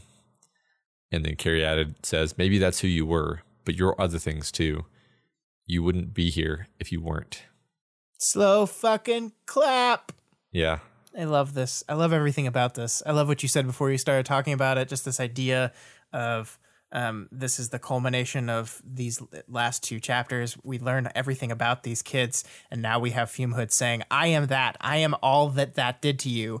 And even that, these kids with this strong bond, with this bond to each other that is self-supporting and almost unbreakable, they have let her into that circle now, and they won't leave her. They won't. She is part of that now, and it doesn't matter what you did; it matters what you're doing. Like you wouldn't be here if you weren't. And I think being here, as we round to the finish line here, I think being here is so important, right? It is what the critical moments have led to. All of these other critical moments have led to this critical moment, and her being here now, and what she chooses to do when she's here. And I love it. Love it. Yeah. Yeah. So, as she's suffering, she accidentally creates this death orb, and she's forced into a situation where she has to choose between letting the kids die or letting the people who are threatening her die. And it's a choice that she doesn't want to have to make because she doesn't want to hurt anyone. This isn't what she wants to be. And she, the text says, doing the unforgivable to avoid the impossible. She couldn't hurt the only decent people she knew, even if it meant betraying everything she wanted out of herself. Ugh. And it's just so perfectly tragic, right? Yeah. She has to do the thing, basically repeating the exact kind of behavior that is the opposite of what she's been working toward, clawing her way out of, trying so hard, and she betrays all of that, or at least she feels like she betrayed it. But it's because it's a choice that it's not a fair choice, right? Like no. Either way, it's horrible. Yeah. And it's the kind of choices that these people get thrust into constantly, right? Yeah. And it's not fair, and it's not right. None of it is right. You shouldn't have to you shouldn't have to sacrifice everything you wanted to be to protect the people that were kind to you. And yet she has to do it. And it's awful. It's awful, and it's not fair, and it's tragic, and I hate it. I hate it, and I love it. But yeah. I love even more what she does after having to make that terrible choice. Right. And I mean, I know I'm being a bit meta today, but I just think it's really hitting me how perfect all of those parahumans' power mechanisms are. Like you get the terrible ironic power. Like it. I mean, maybe I'm slow in catching things, but like it didn't actually land for me until today that Tinker triggers arising from slow burning long-term psychological stress is perfectly horribly ironic, because when you get a Tinker power, now your power requires ongoing slow burning low level psychological stress, because you have to upkeep the Tinker stuff. Yeah. It's like the nature of the power is constant stress. Yeah. And like that, I'm like, oh, I don't know how I didn't see that before, but like, that's it's taking, it's just the perfect way of making the ironic permanent punishment that makes your life even worse. And and here, so the reason I mention that is to mention the idea of a second trigger from a dramatic point of view is it's saying like, it's the most tragic possible thing. Mm-hmm. The second trigger maps perfectly onto what's the most tragic possible thing we can do with this character. Well, we can have them do their best to try to get away from the kind of situation that led to their first fall, and then we can have them just be sucked right back into that same situation again in a terrible, ironic way. I mean, it is literally broadly what is happening in the whole story right now, right? Yeah. This second apocalypse is coming. They survived Gold Morning. They tried to get better, and the world is having a second trigger right now. Love it. Yeah. I love that. I think that's great. Mm-hmm. So we very briefly jump back to Fume Hood's critical moment, which is really just playing music with Finale to pass the time at a stakeout. God, I love it. I love it so much. Yeah, it's perfect, right? There's no crying, there's no hugging. It's just, she's able to just kind of connect with these people on a human level, and this is what she needs from them. Yeah, I mean, it is once again, the idea of a critical moment where it's a nothing moment. Sometimes the most critical moments are seemingly the most mundane and insignificant. And I love that idea. Yeah. Yeah. Returning to what we said earlier, she's getting from them what she doesn't realize she needed, and they're getting from her what they didn't realize they needed. Yep. So then in the present, she feels the world cracking apart around her, spreading through space, tracing along powers, and ramifying through the portals. She realizes that she needs to guide the event away from the malfunctions, and she seizes the well of power, seizes control, and begins to transform as she does. We step back to another critical moment where Victoria and Tempera work to stabilize her after she was shot the first time. Yeah. I'm just going to let you finish because I have a lot to say at the end of this. Okay. So I'm going to let you finish. Okay.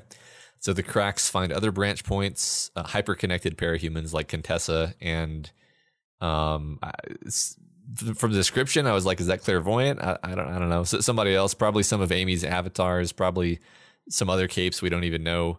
And then in the present, which is also a critical moment, because it's a moment of connection, the Dauntless Titan reaches out to her and requests a response asking for help. And she communicates back through networks that she sees Contessa is already helping to form a yes. Yes. Yes. So this is my essay. Okay. Apologies. But when I originally wrote this, I thought that the arc was done. So I was like, oh, this will be perfect. It'll be like my end of the chapter essay that is also the end of the arc essay. But then the new one came out and it's not it's not over yet. But I don't think anything's going to directly change or contradict anything we're talking about here. But this is the book, right? What has happened in this moment is the book, and it is everything the book has been exploring and pondering and talking about and doing for the past 1.5 million words. And this is why I love stories, moments like this. The reason why I'm here right now talking to you is because every once in a while you experience a moment in a story where everything just comes together. And that's what we've been talking about all arc, right? We've been talking about this feeling of things starting to align and come together. And then here at the end of the arc, or at the penultimate end of the arc, is this moment of all of this idea coming together. And it's this beautiful moment where the story just coalesces around this one central idea.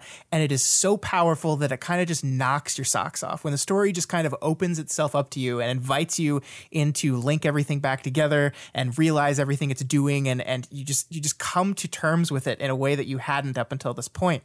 I love these moments. I live for these moments and I chase them. Like, that's why I consume stories, because I love these moments. And this is one of those moments for me. It really is. I loved this. I started crying reading this, and it's not because it's a really emotional scene. I mean, it is, right? But there are more emotional moments in this book.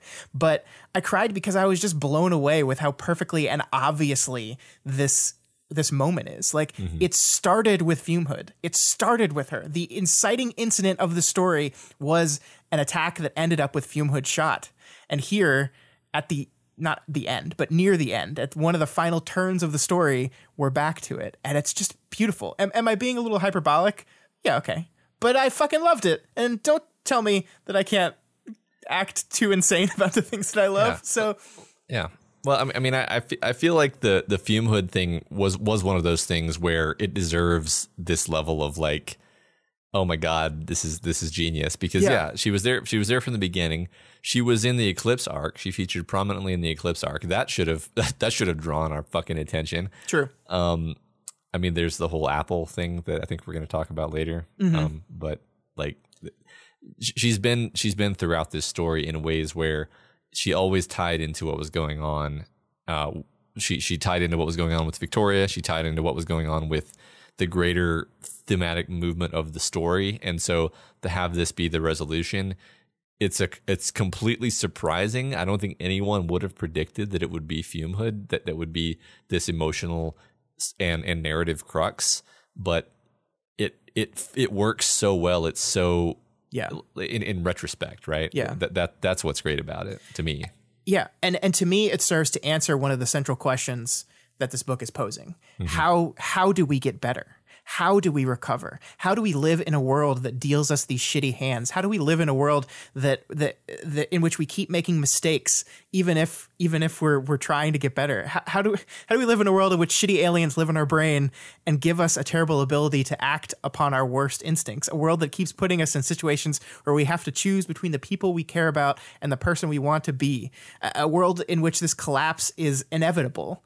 How the fuck do we even dare to have hope in that world? What the hell are we supposed to do in the face of that? And the answer here is posed by the text. We try. And we keep trying. We see those connections to other humans in our lives, the connections that strengthen us, that guide us, that make us the best version of ourselves. We see those connections and we try as hard as we can to hold on to them. And we keep trying no matter what. Because we never know when these moments end up being the critical ones that can influence the very fate of the whole freaking world. And that is what this moment is doing. Victoria never stops trying. Our protagonist never stops trying. And Fume Hood sees this in the very first arc of the book, the inciting incident of the story. And she sees that and it influences her. And she sees the people around her continue to try to help, to do good, to do better. And because of this moment, Victoria keeps Fume Hood on her radar and gives her the opportunity to help out a group of kid heroes who are only still together because in their own critical moments, they never stopped trying. They never gave up on the connections between each other. And so they stayed together when other groups would have fallen apart. And because they did so, they are here. And because they are here, Fume Hood is here. And because Fume Hood is here, Dauntless's network has a necessary connection. As the major malfunctions refuse to leave her behind, refuse to break the connection between them, as the major malfunctions keep trying, so does she. And despite everything bad happening around her, right? Everything bad, there's this moment where she says, "This is hell. This is my hell."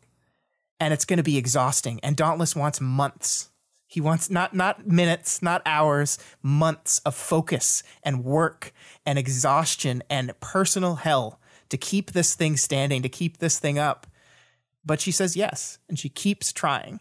So that, to me, is what this book is about. That, to me, is what this book is saying and what this book is doing. And where we're going to go from here is, how do you recover from trauma like this? You grab onto the people in your life that you care about and care about you, and you hold on to them, and you never stop trying to hold on to them. That is this book, and I fucking love it. I fucking love it. Yeah.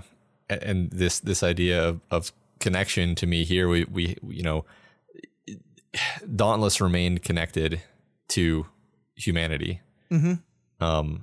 That is why the Dauntless Titan appears to be the force that is, working on behalf of humanity, despite the fact that it is basically a shard person at this point, maybe more shard than person, but maintained his connection to humanity. And I think that's what we're seeing here is if Fume Hood had not been in this place of, okay, we're trying, as she says to herself, then maybe she wouldn't be someone who this shard network could rely on as someone who has a connection to humanity and a connection in the shard world. Yeah, kind of a bridge, if you will. Yeah, I don't think the Fume Hood who sits on the ground bleeding at the end of Arc 1 would make the decision to keep trying. Would say yes to Dauntless. The Fume Hood at the end of Arc 17 laying on the ground bleeding from a gunshot wound does. Mm-hmm. And that is the most significant thing in the world. Look, the apocalypse is here, right? The world is ending, but we have hope. And the hope is in these people, or titans, rather, forms of people that are choosing to keep holding things up.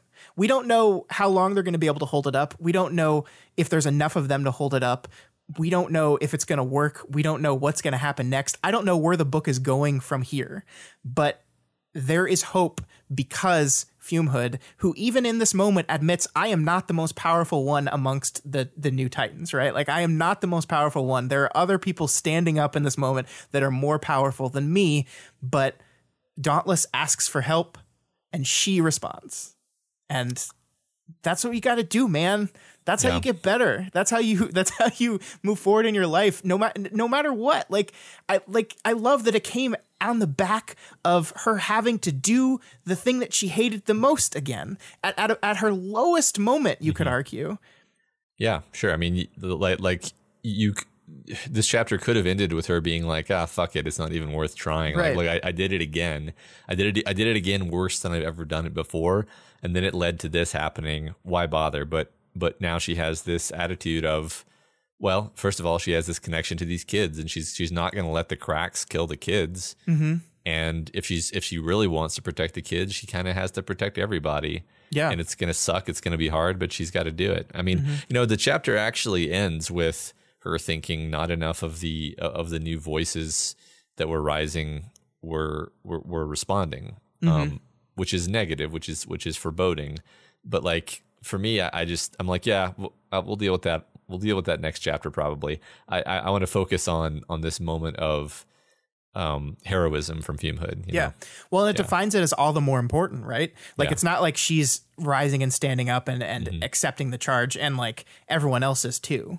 It's like they don't have enough, so hers matters even more. The fact that she's doing this matters even more. The back of the entire universe might rest on this formerly bitchy teenager like refusing to give up in this moment. Yeah. And I don't know. There's nothing more powerful than that. Like our characters are going to have to go through a whole lot of shit. It's not done yet, right? There's still a lot more suffering and sadness and death that's probably going to happen. But like our protagonist is a person that I think fundamentally doesn't give up. Mm-hmm. As frustrating as she gets. And I think as long as she holds on to that, everything's going to be okay in the end. And maybe not even okay. Like that's the thing is like, it's still not okay. Like there's no guarantees. There's no guarantees that everything's going to end up okay. But hope exists as long as there are people there willing to stay connected and to try to emphasize that connection. Yeah. I mean, unfortunately Fume Hood is not okay. Right. But but she's a hero. So yeah. Fucking hero. You did it, Fume Hood. You did it. Yeah. I love this book. Me too. That wraps up our discussion of part 6. And I guess next, I don't know.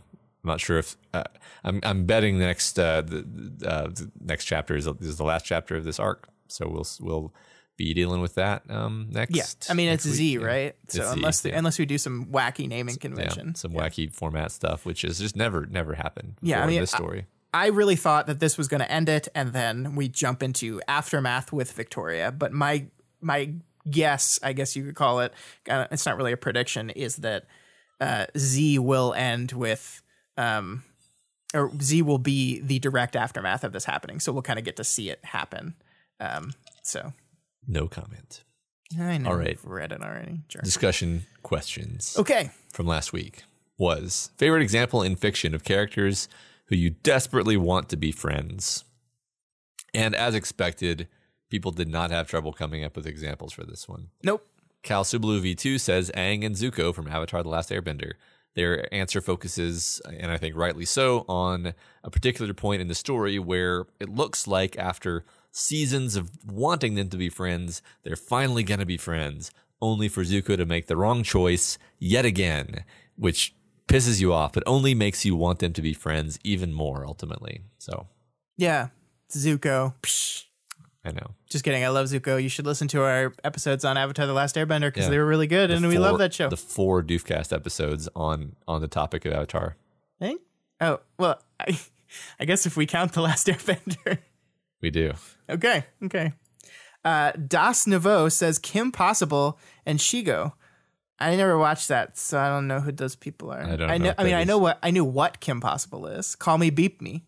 My little sister watched that show. I don't even have that connection to it. They also mention Scorpia from She-Ra, which is a show we just watched. And did a Doofcast on. Yeah. Yay. Like everybody mentioned Scorpia from She-Ra. A lot of people talked about She-Ra. Roundest Frog also mentioned Scorpia as being an overwhelmingly kind person who deserves to be friends with everyone. I agree. She's great. I like her little scorpion claws too. Yeah. I mean, she was already great. We just watched the first season, but she must be even better as we go forward. It sounds like it. Yeah. Kayakin mentions Adora and Katra from She-Ra. They are well portrayed as good friends at the start of the series until Adora defects to the good side, leading to Quote, one of the most fascinating character arcs I've seen in any media as Catra begins a constant downward spiral as she doubles down with the Horde despite, and indeed in spite of, Adora's attempts to bring her to the side of good. Damn, Kaiken, that's throwing the gauntlet. I gotta watch me some She-Ra. Yeah. You got a couple more seasons to catch up with. Yeah.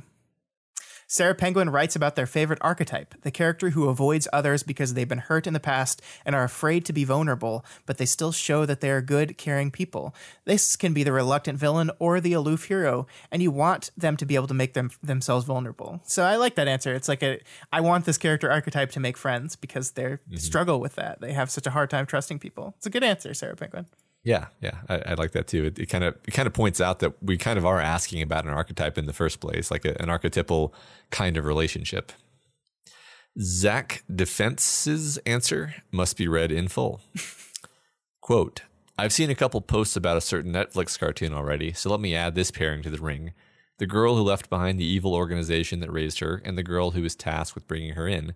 The two women who, despite being on opposing sides of this conflict, have a mutual respect for each other's abilities. What, did you think I meant She-Ra?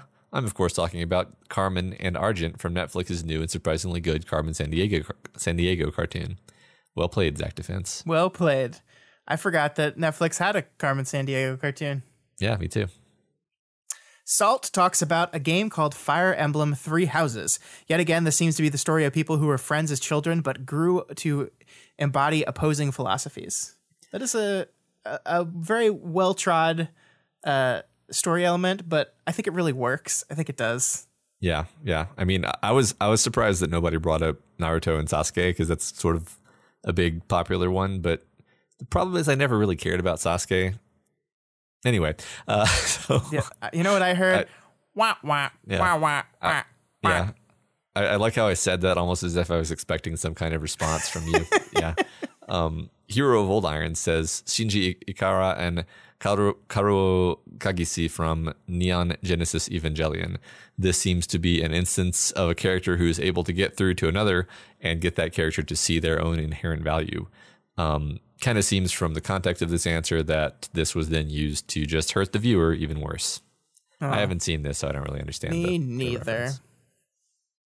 All right, next up we have Fluid Horror, who talks about two characters, Kaladin and Adolin from Sanderson's Stormlight Archive.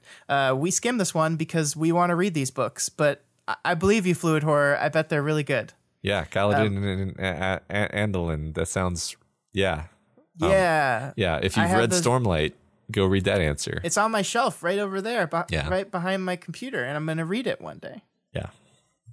Death of the Artist talks about Bob and Charlotte from Lost in Translation. The film starkly depicts the abject loneliness of these two characters, and then, quote, after dragging you through the briar patch of raw loneliness, the budding friendship unfolding on screen feels like just as much of a lifeline for us in the audience as it does for the characters in the film. Their relationship feels so organic and raw that it carries you through the rest of the runtime. It is gorgeous. Watch the movie. I agree. That is a very, very special movie. God, I love that movie. I love that movie so much. I need to rewatch it. God, it's so special. It's very unique. Yeah, I love it. Yeah. Senior Examiner says Skitter and Clock Blocker. Why did I say that wrong? Clock Blocker. They point out that Cloxy is the kind of friend Taylor needs, someone who will push her and call her out on her bullshit, and the two of them have a mutual respect. I agree. I wish those two kids could have been friends forever. But then they both died. But they both died. But now they're both alive. The end. Wait, no, I don't know how to volley that properly. Sandwich says they really wanted Faramir and Pippin to become friends because they have very different perspectives on the world they live in, and they would have had interesting conversations. Oh man, that's a good answer. I never thought about that, but the second Sandwich said it, I was like, heck yeah. Yeah. I'm not sure why exactly Pippin in particular, but it is interesting to think about. I think they do have very interesting perspectives on the world that would play off very interestingly. Yeah, sure, definitely. I mean, I agree with them. I wonder if Frodo and Sam ever talked to Pippin about Faramir, and he's like, I'd like to have a talk with that chap. He seems to have the highest quality. I mean, Pippin is the one who hung out with Denethor, so I guess that's the connection. Yeah. So, anyway, Hobo Demon last says Caesar and Joseph from JoJo's Bizarre Adventure. I'm sure it was a great answer, Hobo Demon.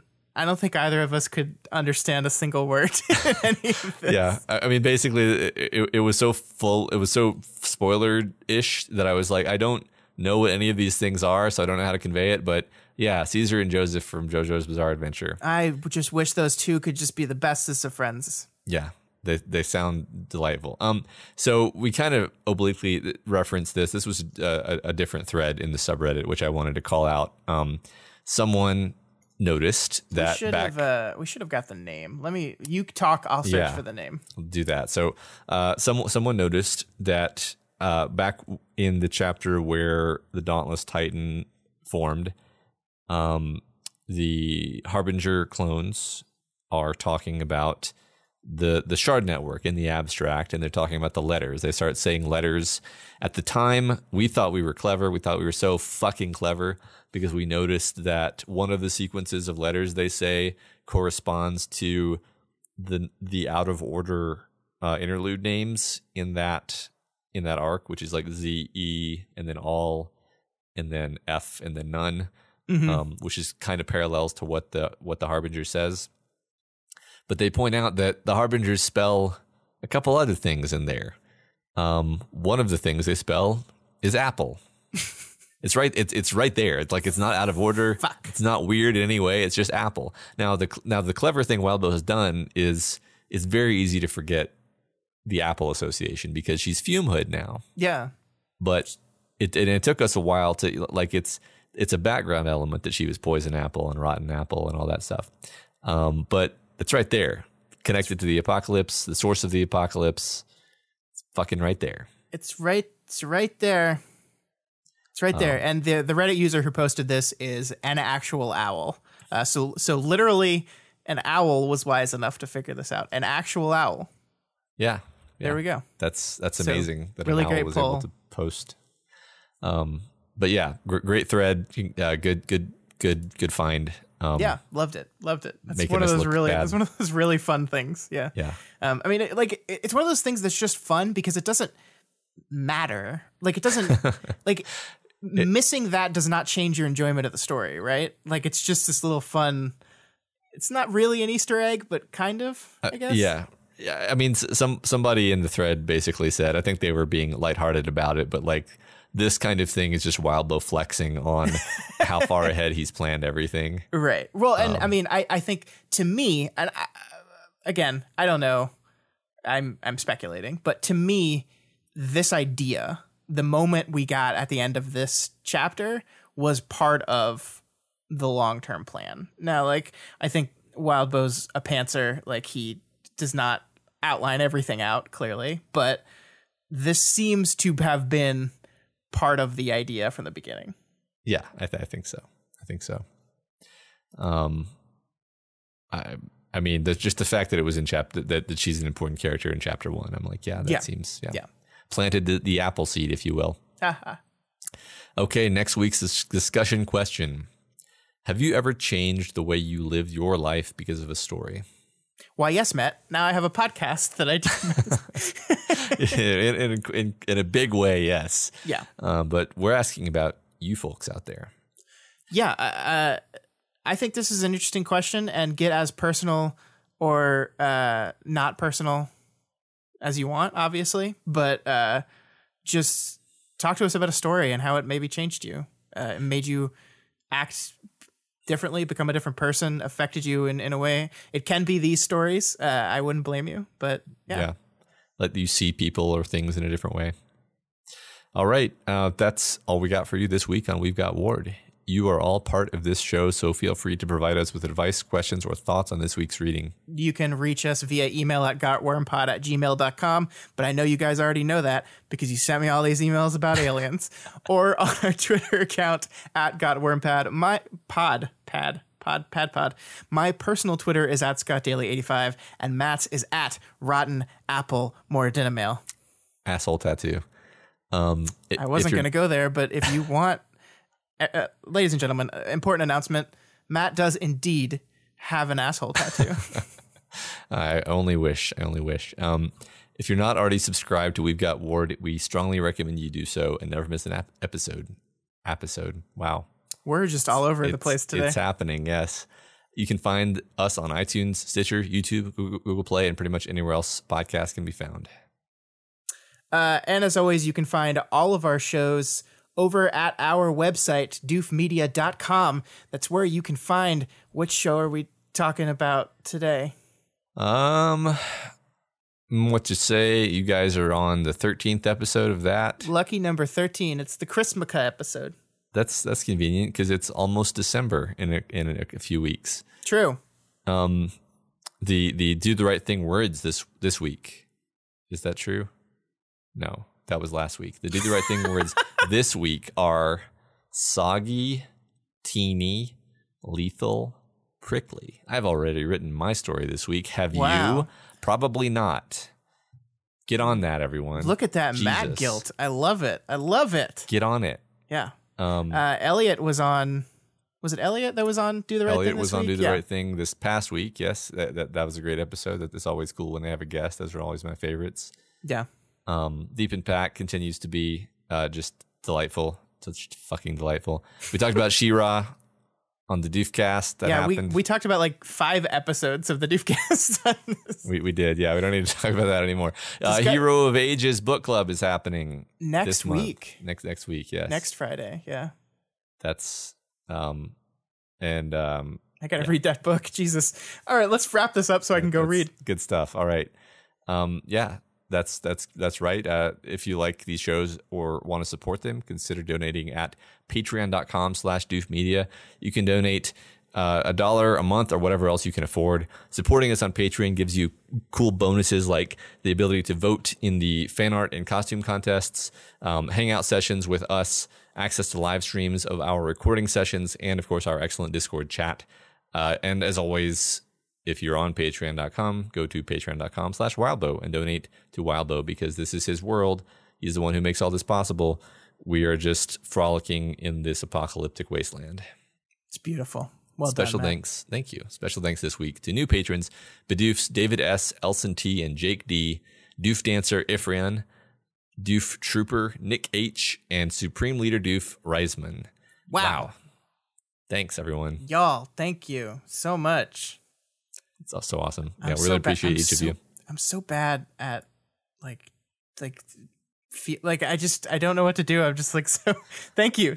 Yeah, it's kind of overwhelming, to be honest. We don't know how to respond other than to say we really appreciate you, and it's hugely encouraging. We're got a lot of things planned behind the scenes. Oh yeah. We constantly do. Like we had our big all hands meeting last Friday, and that is basically all 6 of us and sometimes some more getting together and talking about all the projects we want to do, and really just setting up way too much. But it's all exciting. We think you're going to enjoy it all. So thank you for all of you that make that stuff possible. Yeah. And of course, if you cannot afford to donate right now, that's okay. You're a member of this community if you download our podcast and listen to it. That helps us on its own. You can also share it with people you know. Do you have friends that like She-Ra? We talked about that season. Share that with them. That would really help us. You can always also leave us a rating and review on Apple Podcasts or Stitcher, or any of those other apps that do rating and reviews. That really helps new people find our podcast, and we really appreciate it when you do that. Yeah. Well, that's all we have for you this week. Next week, it's the end of the world as we know it.